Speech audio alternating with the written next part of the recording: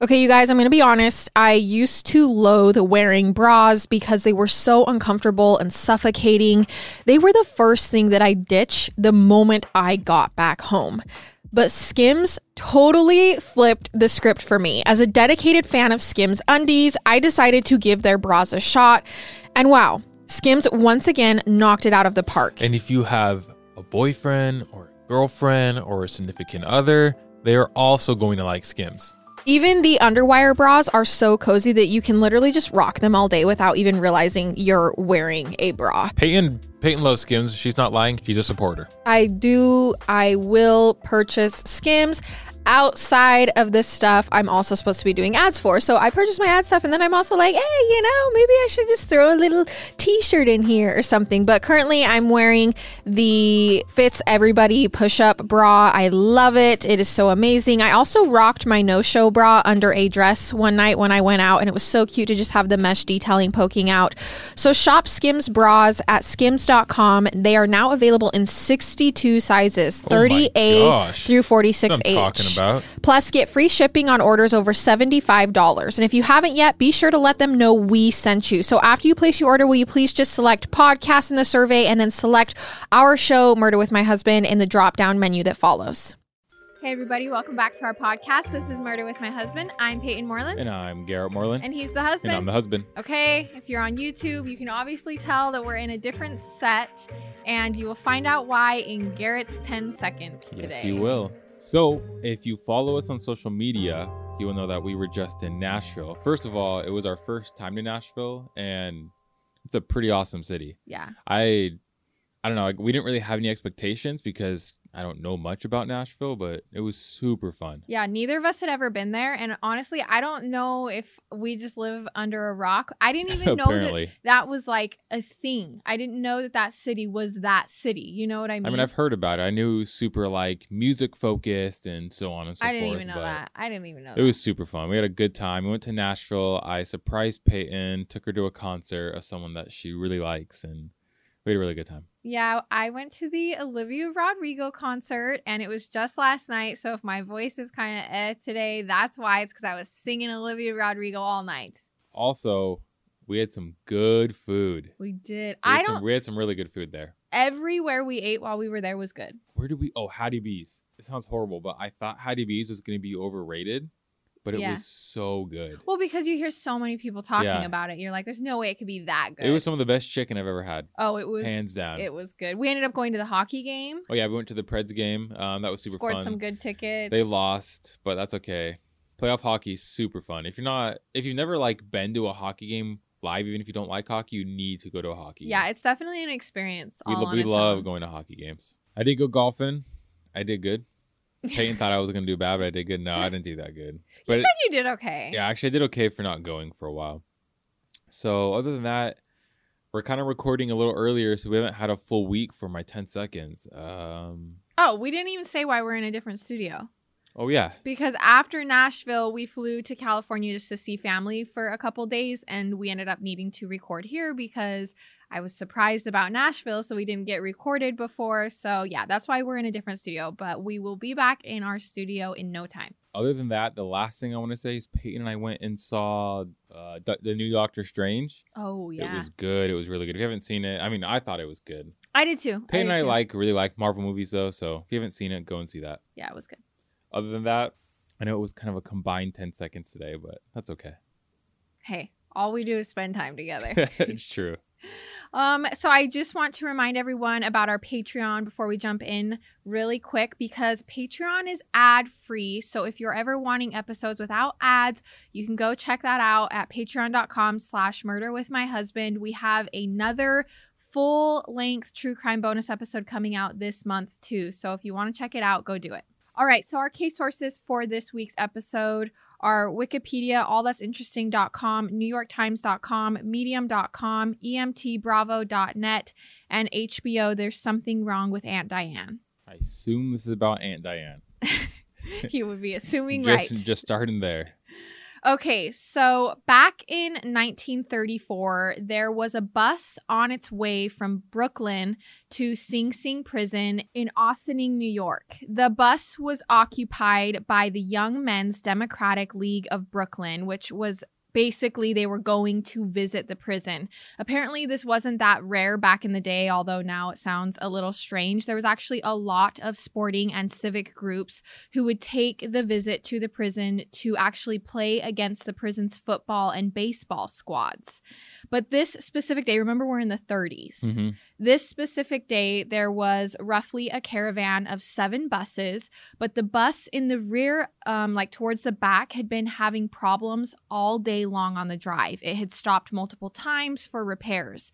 And during the drive, the bus turned down Main Street, which is kind of a downhill street, and the bus carrying roughly 44 people hit speeds of 50 miles per hour going down the hill when its brakes went out. The bus drove up the local train station ramp, so it was like driving where the trains are, and eventually rammed through a steel pipe fence and flew off the ramp, landing 30 feet away in a lumber yard.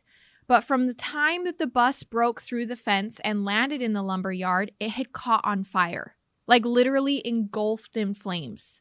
And then they landed in the lumber yard, so the fire spread instantaneously because it's wood. Passengers could be seen attempting to flee the bus in any way possible through the exit, through the windows, but most of them were sadly on fire as they were trying to escape the bus. It was definitely a grisly scene, one that most people hope to never have to witness. Luckily, there was a river next door, and so passengers were able to run from the bus and run directly to the river. That's so sad. Yeah, and some were able to actually get the flames out. 200 firefighters reported to the scene. This was back in the 30s. Okay. And locals came out to help. And if you think about it, the tools that we have now can help with fires a bit. But back then, it was super dangerous. And it's not like everyone could just throw on a fire suit and get to work. Even the firefighters in the 30s basically wore just raincoats. Although everyone did what they could, 21 people ended up dying in the bus crash. Out of how many people were in 40. The bus? So wow. Over half. It was awful, horrible, and went down in history as Westchester County's worst automobile accident. We're in New York. It basically stayed that way for 75 years. The panic it had caused, the lives it took, it was the most tragic car accident. Okay. That was until 2009. When the case we are discussing today began to rival the infamous 1934 bus crash in more ways than one. This is the story of the Taconic State Parkway crash of 2009. I'm trying to think if I've heard about this before. I would I've doubt heard it. about a bus crash. I remember when I was in high school, but I don't know if it was this or not. This is not a bus crash. Okay, then it was not this. And keep in mind, this is a true crime podcast. Yes, that's true. So it's going to tie in somewhere to a crime. So our episode begins on a Sunday in the town of Mount Pleasant, New York. In the 2020 census, Mount Pleasant had a population of 44,436 people. The town itself is actually made up of a bunch of hamlets and villages like Pleasantville, Sleepy Hollow, and a small portion of Briarcliff Manor. So needless to say, it's a laid-back Sunday on July 26, 2009 in Mount Pleasant, New York. But then around 1:30 p.m., that all changes. Taconic State Parkway is also referred to as the Taconic or the TSP, and it's about 104 miles long. It's a parkway through New York, basically. Okay. Now, if you are like me, you have no idea what a parkway is or how it differs from a highway, and I wouldn't be telling you if it wasn't important to the case, so I'm going to clarify. As a highway or freeway or motorway would normally have, 2 or more lanes, like normally more than that. Sometimes they have a toll. A parkway is also an important or major public road, but is usually narrow, sometimes only having 2 lanes, and can even have traffic lights. In some places, it would be considered a city road, in other places, a small highway. So it kind of just depends. Parkways are also sometimes heavily decorated and landscaped, and trucks or heavy vehicles are usually excluded from driving on them. So it's just for cars. Okay. We talk about this all the time, actually. Yeah. How there should be a road there for should be a just road cars. that, yeah. Apparently they have them Apparently in New it York. exists. So back to the parkway that we are on in our story, Taconic State Parkway. Google Images tell us that it is a 2 to 3 lane divided highway. Basically, that's what it looks like. Okay. It's long stretches of road with beautiful green scenery around it. Like there's grass all around the roads. It's really pretty. The speed limit on this one is 55 miles per hour. So now that we've kind of set the stage, it's 1:33 p.m. on the TSP when 2 different drivers call 911 and report a minivan slowly inching its way up on the TSP's northbound exit ramp. To be clear, a minivan is driving up an exit ramp. Now, this is already extremely dangerous on its own, and enough so that 2 different people have called police to report it.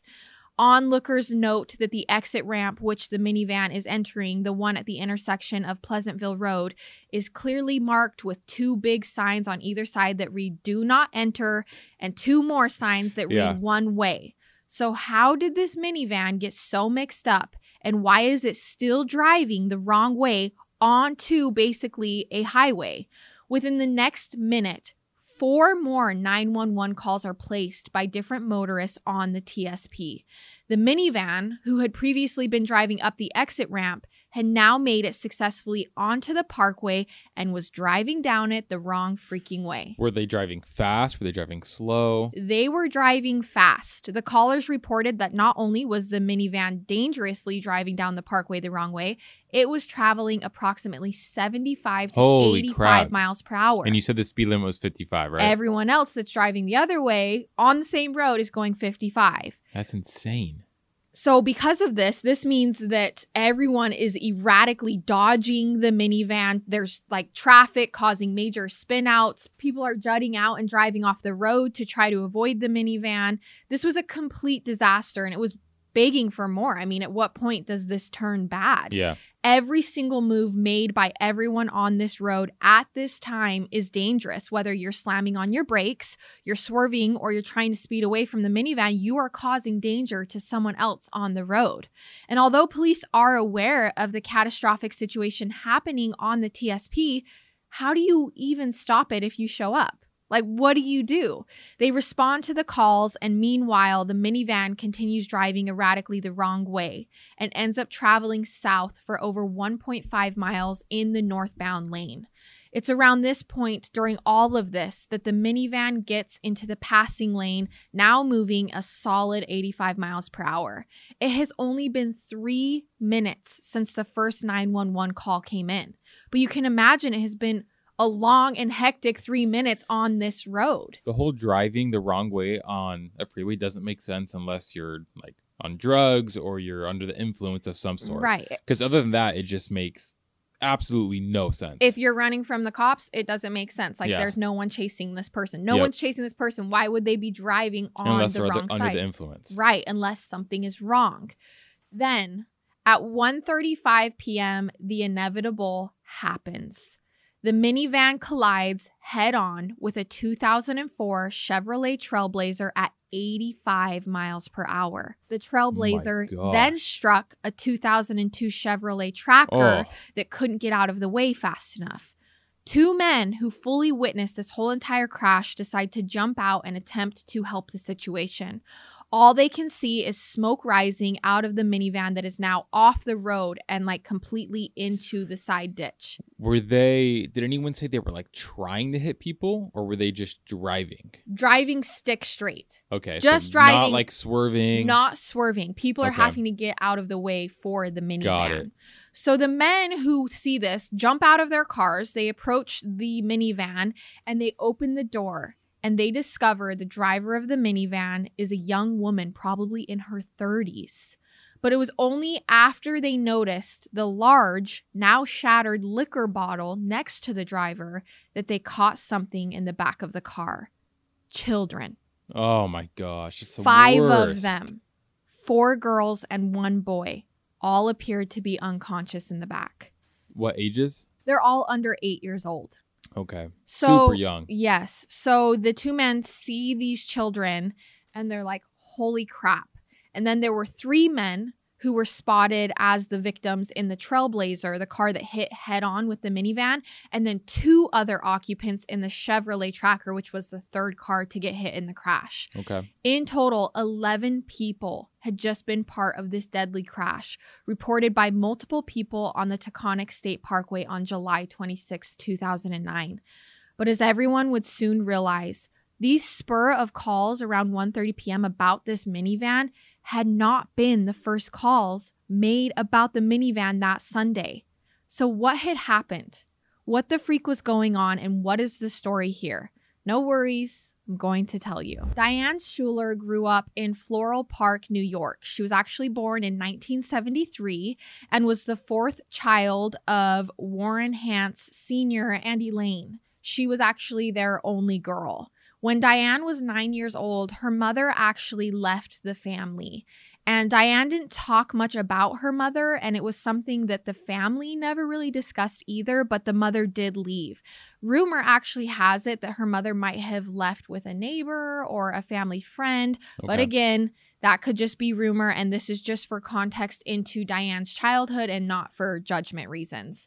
Pretty soon, Diane stepped into the role of mother in the house. With her mom gone and her being the only girl, I mean, she kind of just began taking care of the family. She began cooking, she began cleaning, she was doing everything that her mother had previously been doing. And as a young girl, Diane was in Girl Scouts growing up and had a really pretty good, solid group of friends. Diane was considered class clown as she got older. She really formed this big personality. And according to her friends, she was the most responsible friend out of everyone, including everyone at the school. All right, everybody, we're talking about food. Not just any food, but Daily Harvest. And when it comes to eating well, we are not the best at it, and we're also not very good cooks. That's why we love Daily Harvest. They have no gluten, fillers, seed oils, added sugars, or starches. Daily Harvest really takes the guesswork and effort out of cooking because they deliver delicious smoothies and other options that are built on organic fruits and vegetables straight to your door. I love their smoothies. Yeah, love them. Garrett drinks one every day. And when it comes to variety, Daily Harvest is always keeping it exciting as well. They have tons of great smoothies and other meal options that look so delicious. You never get bored when it comes to meals and snacks. So take the guessing out of eating well and try Daily Harvest. For a limited time only, go to dailyharvest.com/husband to get $30 off your first box plus free shipping. That's dailyharvest.com/husband for $30 off your first box and free shipping. Again, go check out their stuff. They got food, they got smoothies, they got something for lunch, breakfast, anytime you want to eat something. It's very convenient and we love it. dailyharvest.com/husband. Dave is the banking app that's leveling the financial playing field. When you download Dave, you could get up to $500 in 5 minutes or less. No credit check, no late fees. It's part of Dave's extra cash account. Advance the money you need with no interest and then settle up later. This would have been nice in college when I kept getting slapped with parking tickets Oh and my I literally gosh. didn't have any wiggle room. Or when I kept getting towed. Yeah, I could have used Dave. Extra cash gives you more money to buy groceries, fill a tank, and pay rent without having to wait for your next paycheck. It's time to remove extra stress with extra cash. Millions of people have already downloaded the Dave app to make their finances easier. In fact, Dave has helped its members avoid over $2.5 billion in overdraft fees since 2017. Download Dave today at dave.com/husband. That's dave.com/husband. You could get up to $500 in 5 minutes or less when you download Dave. No credit check, no late fees.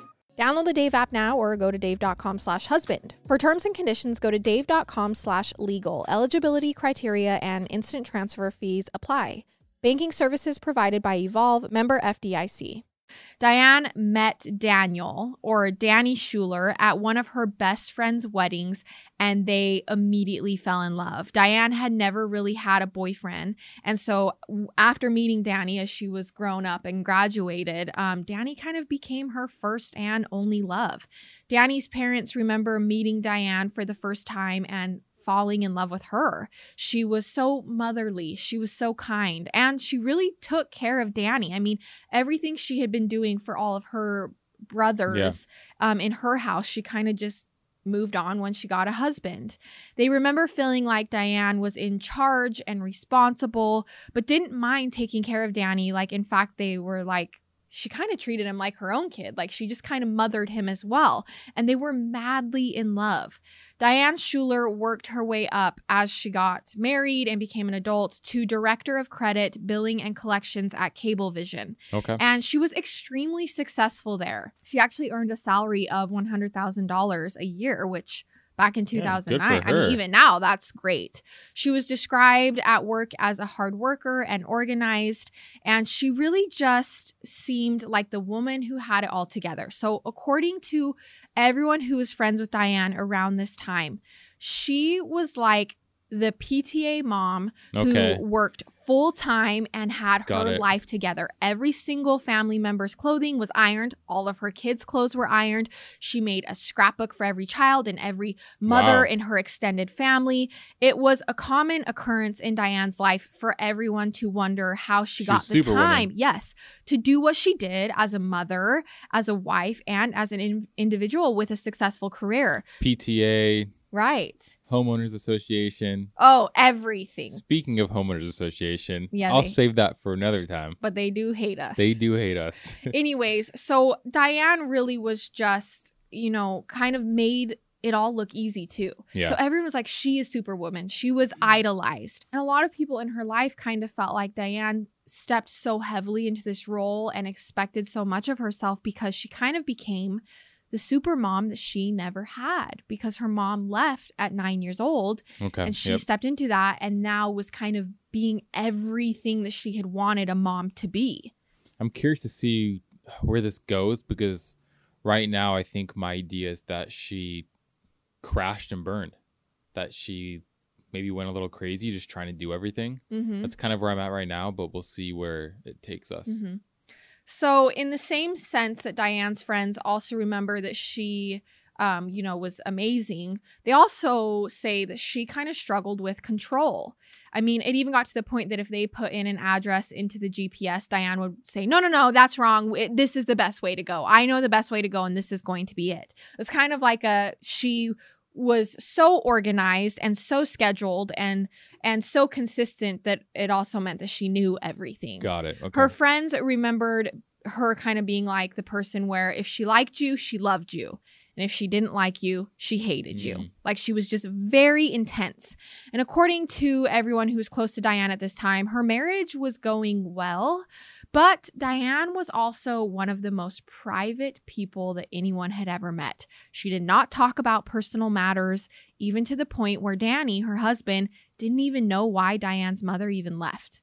Oh, wow. Like they didn't talk about it. They didn't talk about her. So now we're caught up to Sunday, July 26th, the day of the crash in 2009.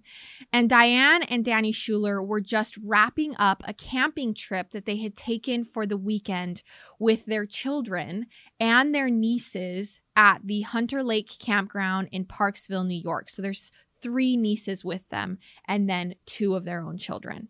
And this wasn't rare for the Schulers to take their 3 nieces or, any kind of cousins from the family. They had just done this exact trip the summer before. The nieces had a really good time, so they were just repeating it this time. And they had gone hiking, fishing. They played a ton of games, had fun together as a family. And according to Danny, overall, it was a really great weekend. Around 6 a.m. that morning, Danny woke up and made his way to his boat to finish wrapping things up, kind of cleaning up, ready to head home. And 45 minutes later, he went back up to the camper to wake up Diane. She woke up, she began packing the bags, getting everything in order, eventually woke up the children and kind of trying to get them ready to go. And as hard as it is to get ready to leave after camping or boating or whatever fun activity you've just finished, I imagine it's 10 times harder to do all of that with little kids. Oh, 100%. I mean, we don't have kids. Right. But siblings. I have younger siblings but still, just kids are not easy. No. That's all I'm going to say. Kids are not easy. Cleaning the boat after a day on the lake is already hard and annoying and you're tired and you just want to get home. And you have 4 kids running around. And it's like 10 times 8? harder. Yes. crazy. It's hard. So Danny was going to actually drive the camper home on his truck, and Diane was going to take the minivan home with all of the children inside. Together, Diane and Danny had some coffee, and then Danny kissed all of them goodbye and went to the camper to go like in their separate cars home. Okay. Around 9 a.m., Diane's brother, Warren Hance, received a phone call.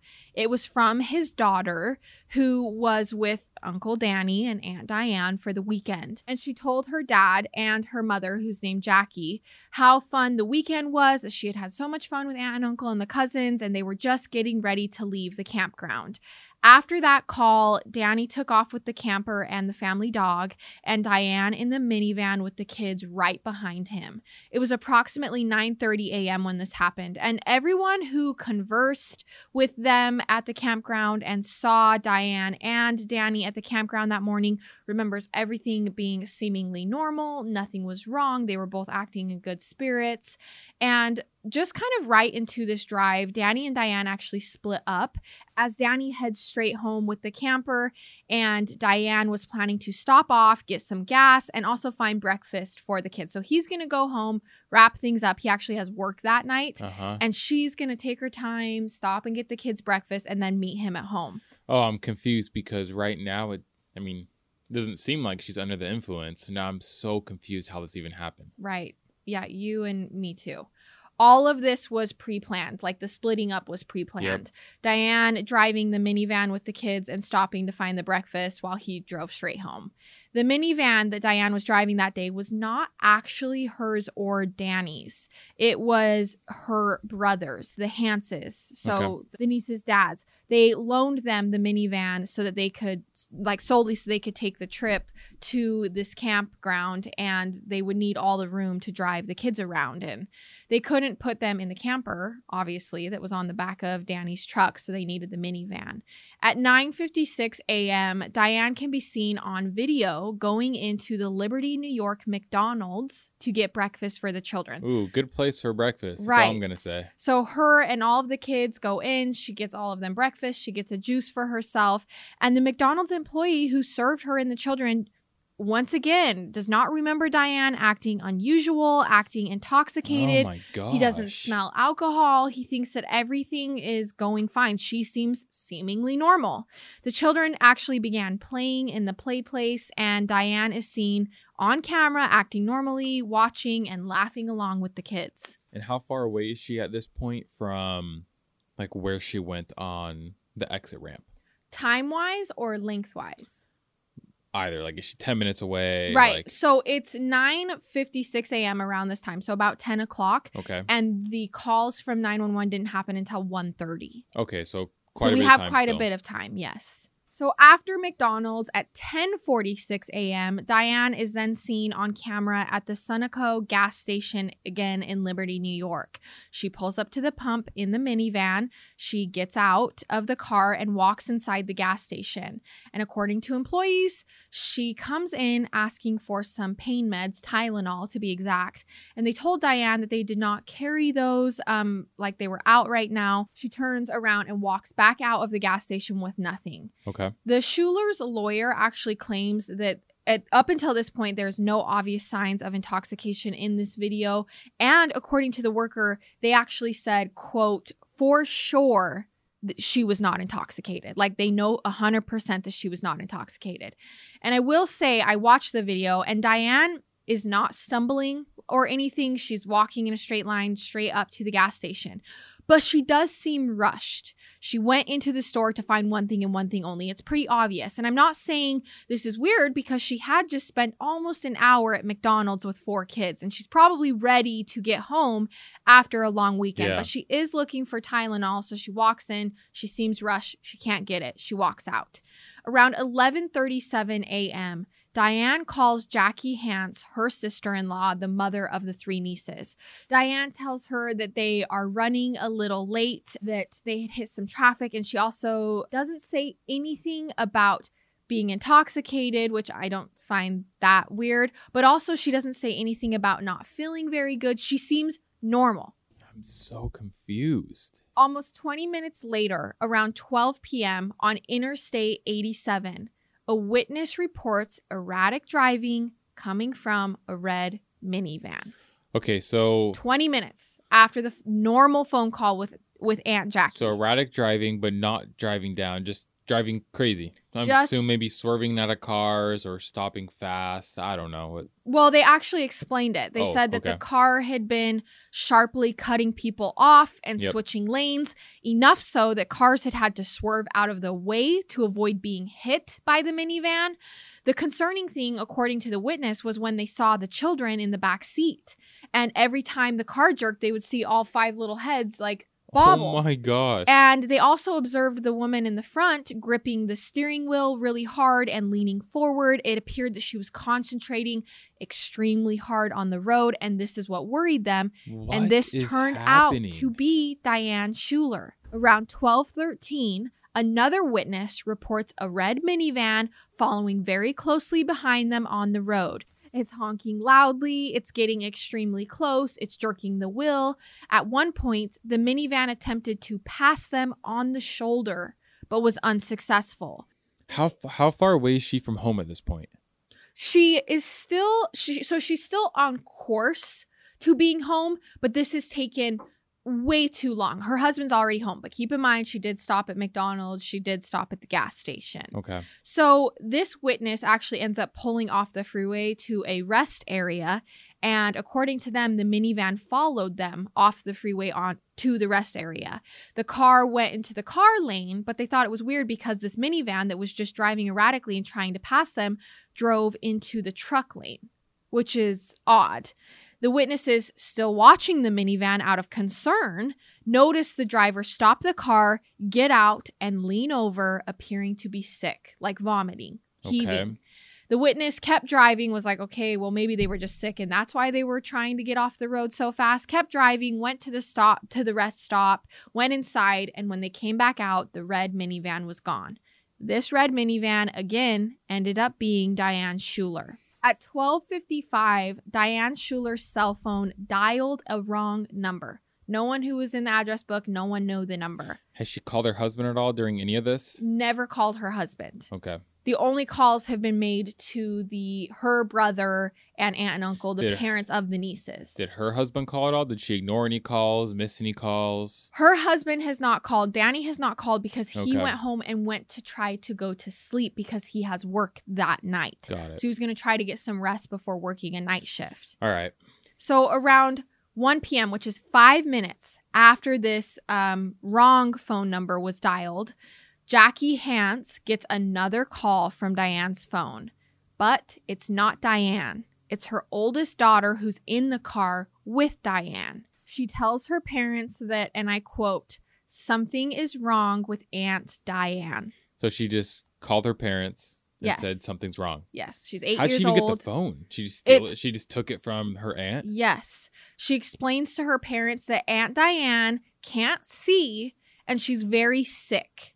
Okay, so you have to imagine Why that. doesn't she pull over? I don't understand what's happening right now. So up until this point, This is crazy. her brother and the niece's parents, so aunt and uncle, haven't heard anything about something being wrong in the car, but Diane has been, according to witnesses, driving erratically for a while now. But this is the first they're hearing about it. Yeah. And it's coming from their 8-year-old daughter. So you have to keep in mind, trying to converse with an 8-year-old about, wait, what do you mean? And her not really being able to express like, well, she's sick. And they're like, okay, well, how's she sick? Well, she can't see. And they're like, what do you mean she can't see? Like it's hard to translate it over the phone coming from an 8-year-old. The only thing I can think of at this point is something's wrong with her, but she's such a very like organized and like, I need to get this done type of person that she's like, I'm fine. I'm just going to get home. Right. Like that's the only thing I am kind of thinking in my head that's going on at this moment. All right, we're jumping into a Shopify ad. Love Shopify, bunch of ads for them. If you have any type of online business, e-commerce store at all, please go and check out Shopify. You will absolutely love it, and make sure you use code HUSBAND or go to shopify.com/husband. I think sometimes starting something, we all have these aspirations, right? We're like, oh, I knit these little onesies. I really want to sell them, or I do this, or I do that. But then you have no idea what that actually looks like. Shopify is the answer. That is how you do it. And when we started podcasting, I was like, okay, maybe we're done with Shopify, but nope, here we are selling merch. So we're still using it.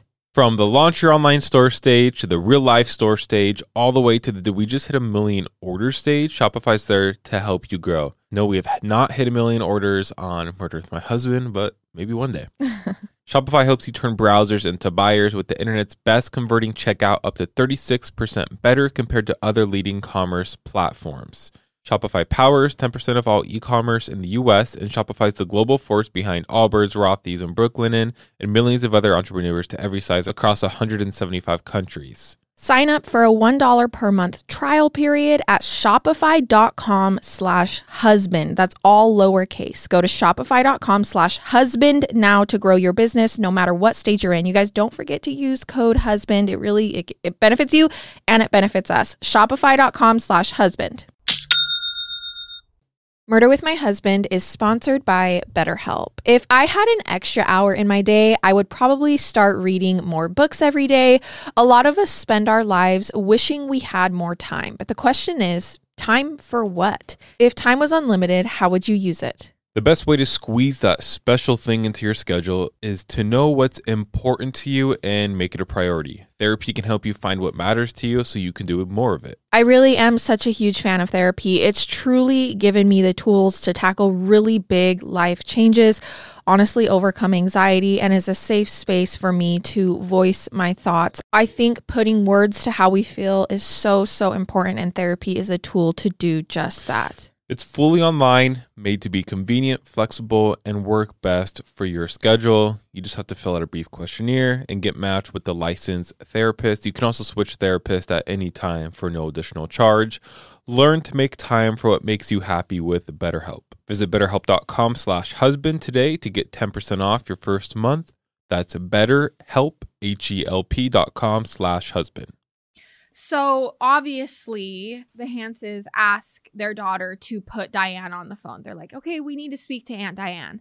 And after 2.5 minutes of talking to Diane, the phone call abruptly ends. Now, Warren Hance, Jackie's husband and Diane's brother, has not really said what they exactly talked about on this 2.5 minute call. All he said is that publicly, he hasn't talked about it. All he said is that she was not making sense, that Diane was kind of talking in circles and they were saying, please pull over. And she wasn't making much sense, but she had pulled over at this point when like she pulled over while talking to them. I feel like there has to be some sort of like internal brain bleeding or something. Right. Well, so she even refers to her brother Warren as Danny on this phone call, which is her husband's name. So Warren's like, something is wrong. Something is wrong. Something is not making sense. Now, Warren at this point could hear the kids crying in the background in the car. And the whole situation was just making him nervous. Diane wasn't making sense. And so Warren asks his oldest daughter to please read off a sign nearby so that he could try to figure out where they are. And she tells him that she can see a sign that says Tarrytown. So Warren leaves Long Island to go to Tarrytown to try and find his sister Diane and his children and 2 of her children. At 1:10 p.m., someone dials 3 wrong numbers from Diane's phone. And then at 1:15 p.m., 5 minutes later, Warren tries to call Diane again, but this time the call goes to voicemail. No one is answering. Nobody knew this then. But after those 3 wrong phone number attempts were dialed into Diane's phone, Diane or somebody set her phone on the guide rail where she pulled off near Tarrytown, like on the side of the freeway. And then she got back in the car and drove away. So she stopped, got out, and then got back in again. And put her phone on the side of the freeway and left it there. Okay. And she had already pulled over, right? Like she had pulled over when she was talking to her brother. But then she left her phone there, got back in the car, and drove off, even though her brother had said, stay put, do not drive anymore, I'm coming to get you. She drove off, leaving her phone there. Up until this point, like I said, Diane was taking the route that she should have been to head home. But after that she pulls off and leaves her phone and then gets back on, it's unclear where she drove from here. She gets off her normal route. According to sources, it was at this point in the timeline that the Hanses decided to enlist help from a friend to get a hold of police while they continued to drive and try and find Diane and their kids. Police Thruway, Sergeant Temple. My name is Brad Kachinas. I'm actually trying to help a friend right now. Their children are on their way home from a camping trip with their aunt. They just called my friend's house, distressed, saying that the aunt is driving erratically. They're at a rest center. The best they can understand is that they were in Tarrytown or Sleepy Hollow. Those were the signs that they saw. Okay. The aunt isn't picking up the cell phone right now. You know what kind of car they're in? Yeah, they're in a minivan. It's red, and it has a ski rack on it. Jackie she's flipping out. She can't remember her license plate number. So when Diane's not answering the phone this time, they call a friend. They're like, can you please contact authorities? Explain everything to them. We have to go find her. This friend informs police that one of his friend's family members has their children and is supposed to be driving them home, but she's acting strange and now they can't find her. He also tells police that her family is extremely worried now about the situation and could police please try and help locate her?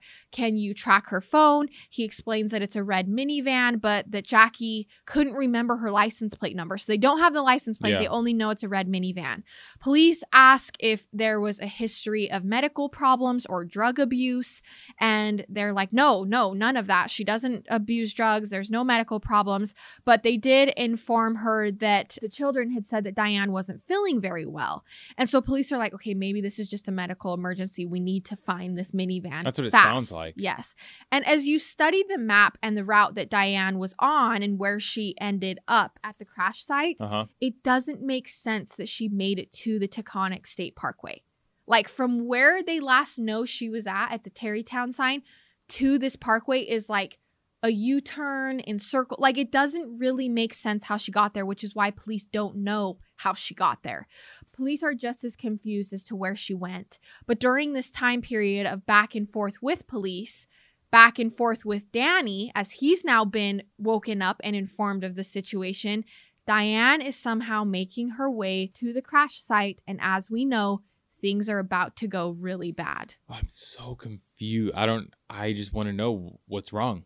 Right. What happened? Her family is heading towards Tarrytown and police are on the search for her car and tracking her phone when the first calls come in about Diane heading up the exit ramp. Okay. But no one has put two and two together in these short minutes. No one realizes that this is the same minivan that the other police are out looking for. Diane drives the 1.7 miles at 85 miles per hour and half a dozen people call 911. Oh, I hope the kids are alive. Enough that operators begin telling callers when they call in, oh, we know about the minivan. We're on our way now. They're getting so many calls that they're just shutting down calls at this point. Witnesses on the road remember swerving off into the grass, into the passing lane, anywhere they can. But at this point, like I said, Diane was driving stick straight down that road and forcing the other cars to swerve out of her way.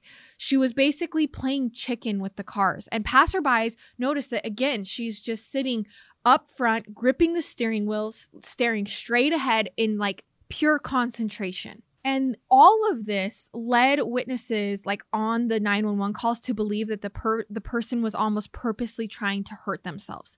They were like, someone is in this minivan and they are trying to hurt someone or themselves. That's what everyone thinks. That's why I asked earlier if they were swerving or trying to hit cars, because if they're going just straight, I feel like they're not trying to hurt themselves. Well, but it was the chicken game. It was like a car's coming head on too, and Diane's not moving. She's forcing other people to swerve out of the way. Yeah, I don't know what I think. So Diane then, as we know, crashes the minivan head on into a car. Now, that car was 49-year-old Guy Bastardi, 81-year-old Michael Bastardi, and their friend, 74-year-old Daniel Longo. They all passed away, huh? All three of them were killed in the head-on collision. That's horrible. After Diane hit them head-on, their car slid into the third car with two more people inside. And somehow, both of those people lived. even though this was an 85-mile-per-hour collision. After hitting that first car, Diane and the kids in the minivan slid off into the grass and kept sliding, rotating until it stopped down the hill off the parkway. So they're completely off the freeway now. Trigger warning here, we are going to be talking about children. So if that can be a little too much, you can go ahead and fast forward through this part. From there, it caught on fire and burst into smoke and flames. Holy with crap. everyone still inside, which this is like eerie similarity to the bus crash from the 30s that everyone compares this to. Now, onlookers and witnesses rushed to all 3 cars, but majority made their way to Diane's car because it was the one on fire. Now, the pictures of the crashed minivan are so awful. It doesn't even look like a minivan. And by the time that the fire is put out, it's just a shell of a smashed car. The whole front end of it is smashed and missing. Like it is awful. People, like I said, ran over and were eventually able to pull Diane's door open first. And that was when her body fell out and she was already dead. Oh, so she's dead. She died on impact. She was dead by the time people got to the car. I mean, I guess it makes sense. I mean, she went 80 miles an hour head on into another car. Witnesses looked in, and that's when they noticed the back seat full of kids in this car that's now on fire. It's horrific. One by one, they began pulling them out of the burning car, and one by one, they had to lay their dead bodies on the ground. So every single one of them had died. Not every single one. One of the victims was alive, but died later at the hospital. Okay. But then the rescue crew got there and realized that Brian was still alive. Now, Brian is Diane's son. Okay. And he had actually been buried underneath all of the other kids, which is why he survived. And he was awake and crying. Like he had no idea what happened, but he is the sole survivor of this minivan. Was it the fire that had killed them, or was it the crash It itself? was the crash that had killed them. Okay. So I have to remind you that the people that are pulling these children out of this car are citizens. This is not police. Yeah. Police are not there. These are citizens that we are talking about. And as this is all going on with Diane and the minivan, other onlookers were assessing the other 2 cars in the crash.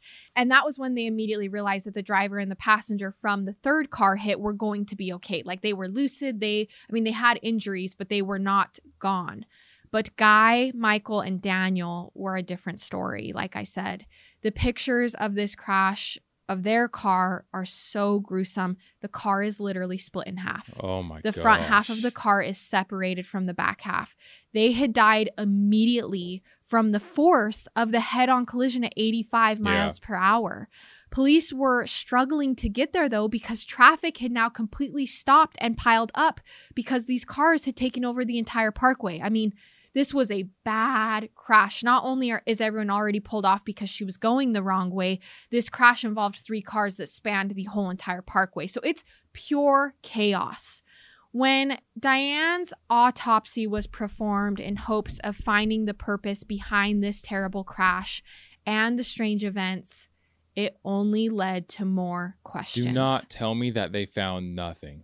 Okay, well, I can't tell you that. They did find something. Diane's blood alcohol level at the time of the crash was 0.19%. Now, the legal level in New York City at the time was 0.08. So it's more than double the legal limit. She also had high levels of THC in her blood, which is marijuana. But did they find any traces in the car? There was no marijuana, but there was a liquor bottle. Remember, a shattered liquor bottle in the car. But at what point did she ingest this to where no one else noticed? Yeah, it's kind of weird. It's found that Diane had to have had at least 10 shots in her stomach at the time of the accident.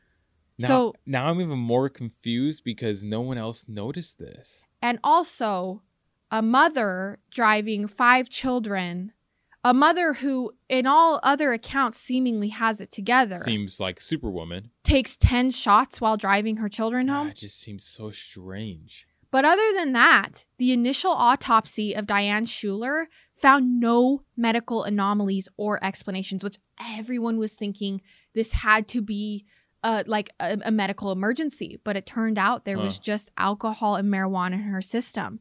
And because of this, the case was ruled a homicide. Diane Schuler's negligent driving killed 7 other people and herself that day. Now, despite this, Westchester County decided no charges would be filed because the charges died with Diane. They're like, who are we going to prosecute? Yeah. In the immediate days following the crash, Danny Schuler was adamant that the autopsy results had to be wrong, that Diane had not been under the influence at the time of the crash, and this all had to just be a medical emergency. This just is not making sense. And reporters asked him, okay, well then how do you explain the bottle of vodka in the front seat? He answered first that he didn't know. He was like, I don't know how that got there. She didn't buy it at the gas station.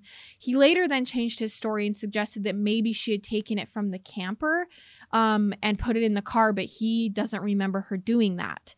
Now, the whole reason for Danny's denial is because he really wanted the public to know that Diane would never intentionally drink and drive, what we were just talking about. And not only her, I mean, the 3 nieces, the Hanses family, they came to her defense. They were like, she would have never, ever done this. Her whole family came to her. Everyone who knew her was like, there is absolutely no way that she drank and then drove those kids. They are like, this just would never happen. And they're like, she would never have put those kids' lives in harm's way. There has to be a different explanation. But time goes on. The family hires a private investigator to prove Diane's innocence, but nothing really comes of it other than one possible theory. And that was that for years, Diane had been having teeth problems. According to her dentist records, she had struggled with tooth pain and issues for a while now. I feel like I've heard of this now. Now that you say this, you keep going, but I feel like it's jogging some memory of this happening, or that I've heard of a story where your teeth can like make you sick, like your wisdom teeth, or like bad root canals or something like that.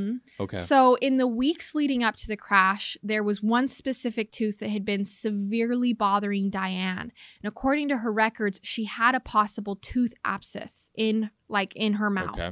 In fact, friends and family remember her constantly holding and rubbing her jaw the week before the crash. Diane's family would need professional opinion basically to even see if this is a possibility, like what we're talking about.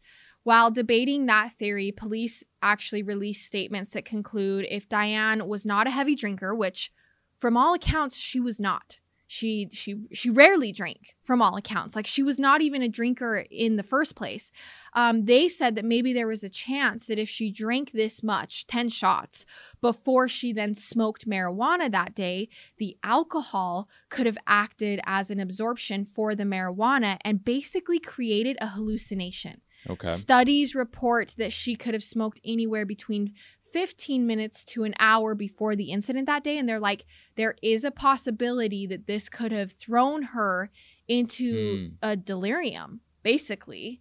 And Danny does say that Diane smoked on occasion and usually just to relax before going to sleep. But then later, friends say, oh, she smoked every day. So we don't know if smoking marijuana was on occasion, like her husband says, or if it was an everyday occurrence for her anxiety. But again, Danny does not believe that she smoked that weekend or that day. He's like, but I know for sure she didn't smoke that day before she left me.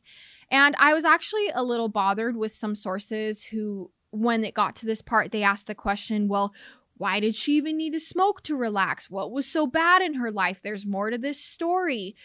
Now, I'm not saying there's not more to this story, but I don't think that that is even good circumstantial evidence or reasoning for the possibility of the crash, because people smoke all the time. Mental health is real, and people don't need a reason to try and take care of their head or their health.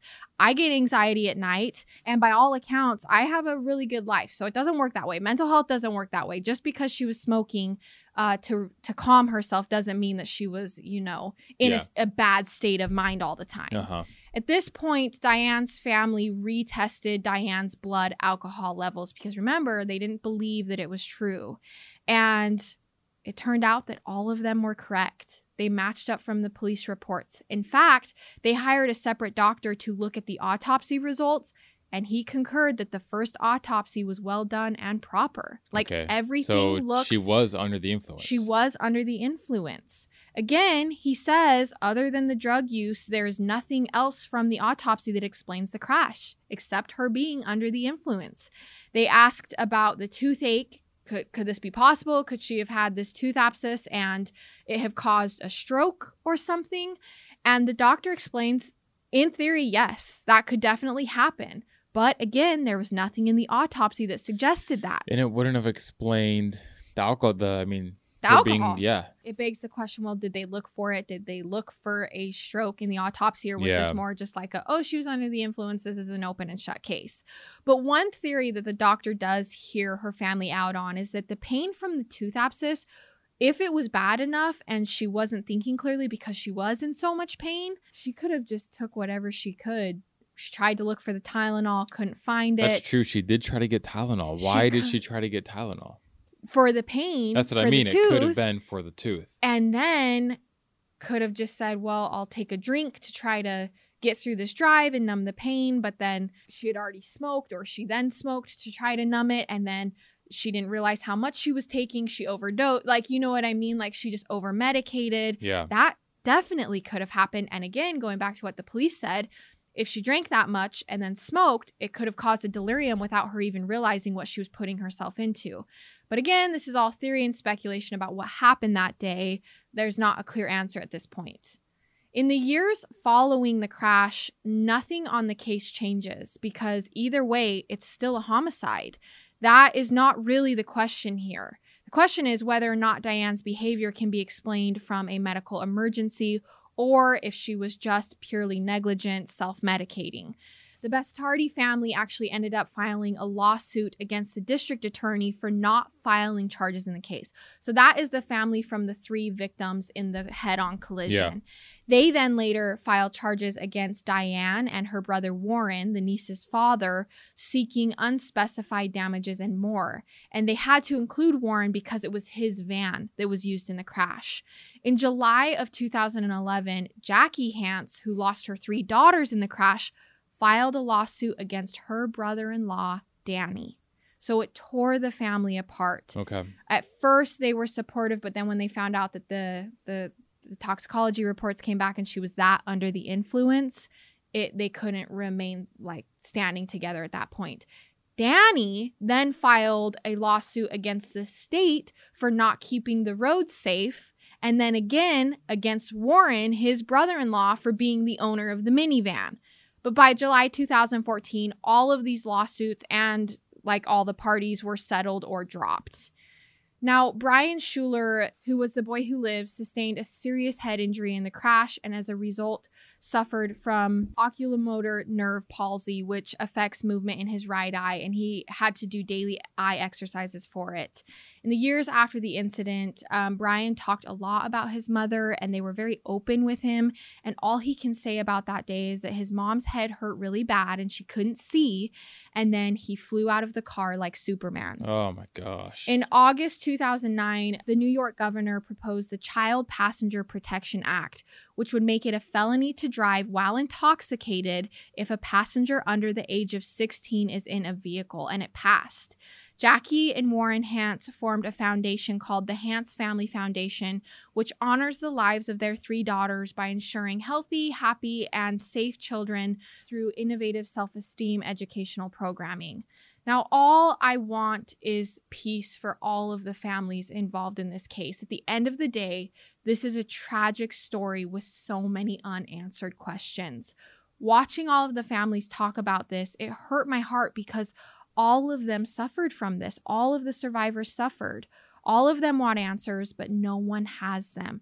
Why would a mom drive her brother's minivan full of her kids and nieces up an exit ramp onto a freeway and straight shot until she hits someone head on? Makes 0 sense. Did she do it on purpose or just irresponsibly drink and drive? Did one drink from the pain turn into a slippery slope? Did she have a full-blown infection, fever, alcohol, and marijuana? Did it trigger a delirium or a psychotic break? We will never know. All we can know is that the blood DNA they tested that day was Diane's, and it was positive for alcohol and marijuana. And by all accounts, she was a good mom and a good human being. This case is strictly a tragedy that affected so many lives. Guy Bastardi, Michael Bastardi, Danielle Longo, Diane Schuler, Aaron Schuler, Kate Hance, Allison Hance, Emma Hance. These are all the people that we will remember that died that day and all of the victims in this case. And that is the story of the Taconic State Parkway crash of 2009. The only thing, first of all, horrible that many people had to die. Right. That's just so tragic. And the only thing that I can think of is that kind of the obvious. She was under the influence. I'm sure there's maybe a little bit more to it, but that she was under the influence, and yeah, I think that's what happened. I think the biggest question for people is it just seems so out of character. But we kind of talked about how, I think it was last week, how you never really know someone. I'm not saying that she was a bad person. She's a great person, but you never know if someone has a drinking problem or likes to drink or likes to. I mean, you just never know what someone does. By all accounts, she was a very private person. Yep. So there could have been more to the story. There could be not more to the story. It could have been a medical emergency. We don't know. But I just want to take this time today to think about the children's lives and the innocent victims in this story who were just caught in this tragic accident, and really remember them and think of their families. All right, you guys. So just reminder about our Patreon, ad-free early release, and also bonus episodes every single month. And I think that's it for today. We will see you guys next week with another episode. I love it. I hate it. Goodbye.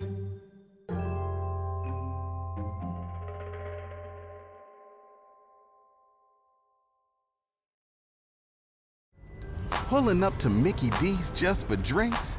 Oh yeah, that's me. Nothing extra, just perfection and a straw. Coming in hot for the coldest cups on the block. Because there are drinks. Then there are drinks from McDonald's. Mix things up with any size lemonade or sweet tea for $1.49. Perfect with our classic fries.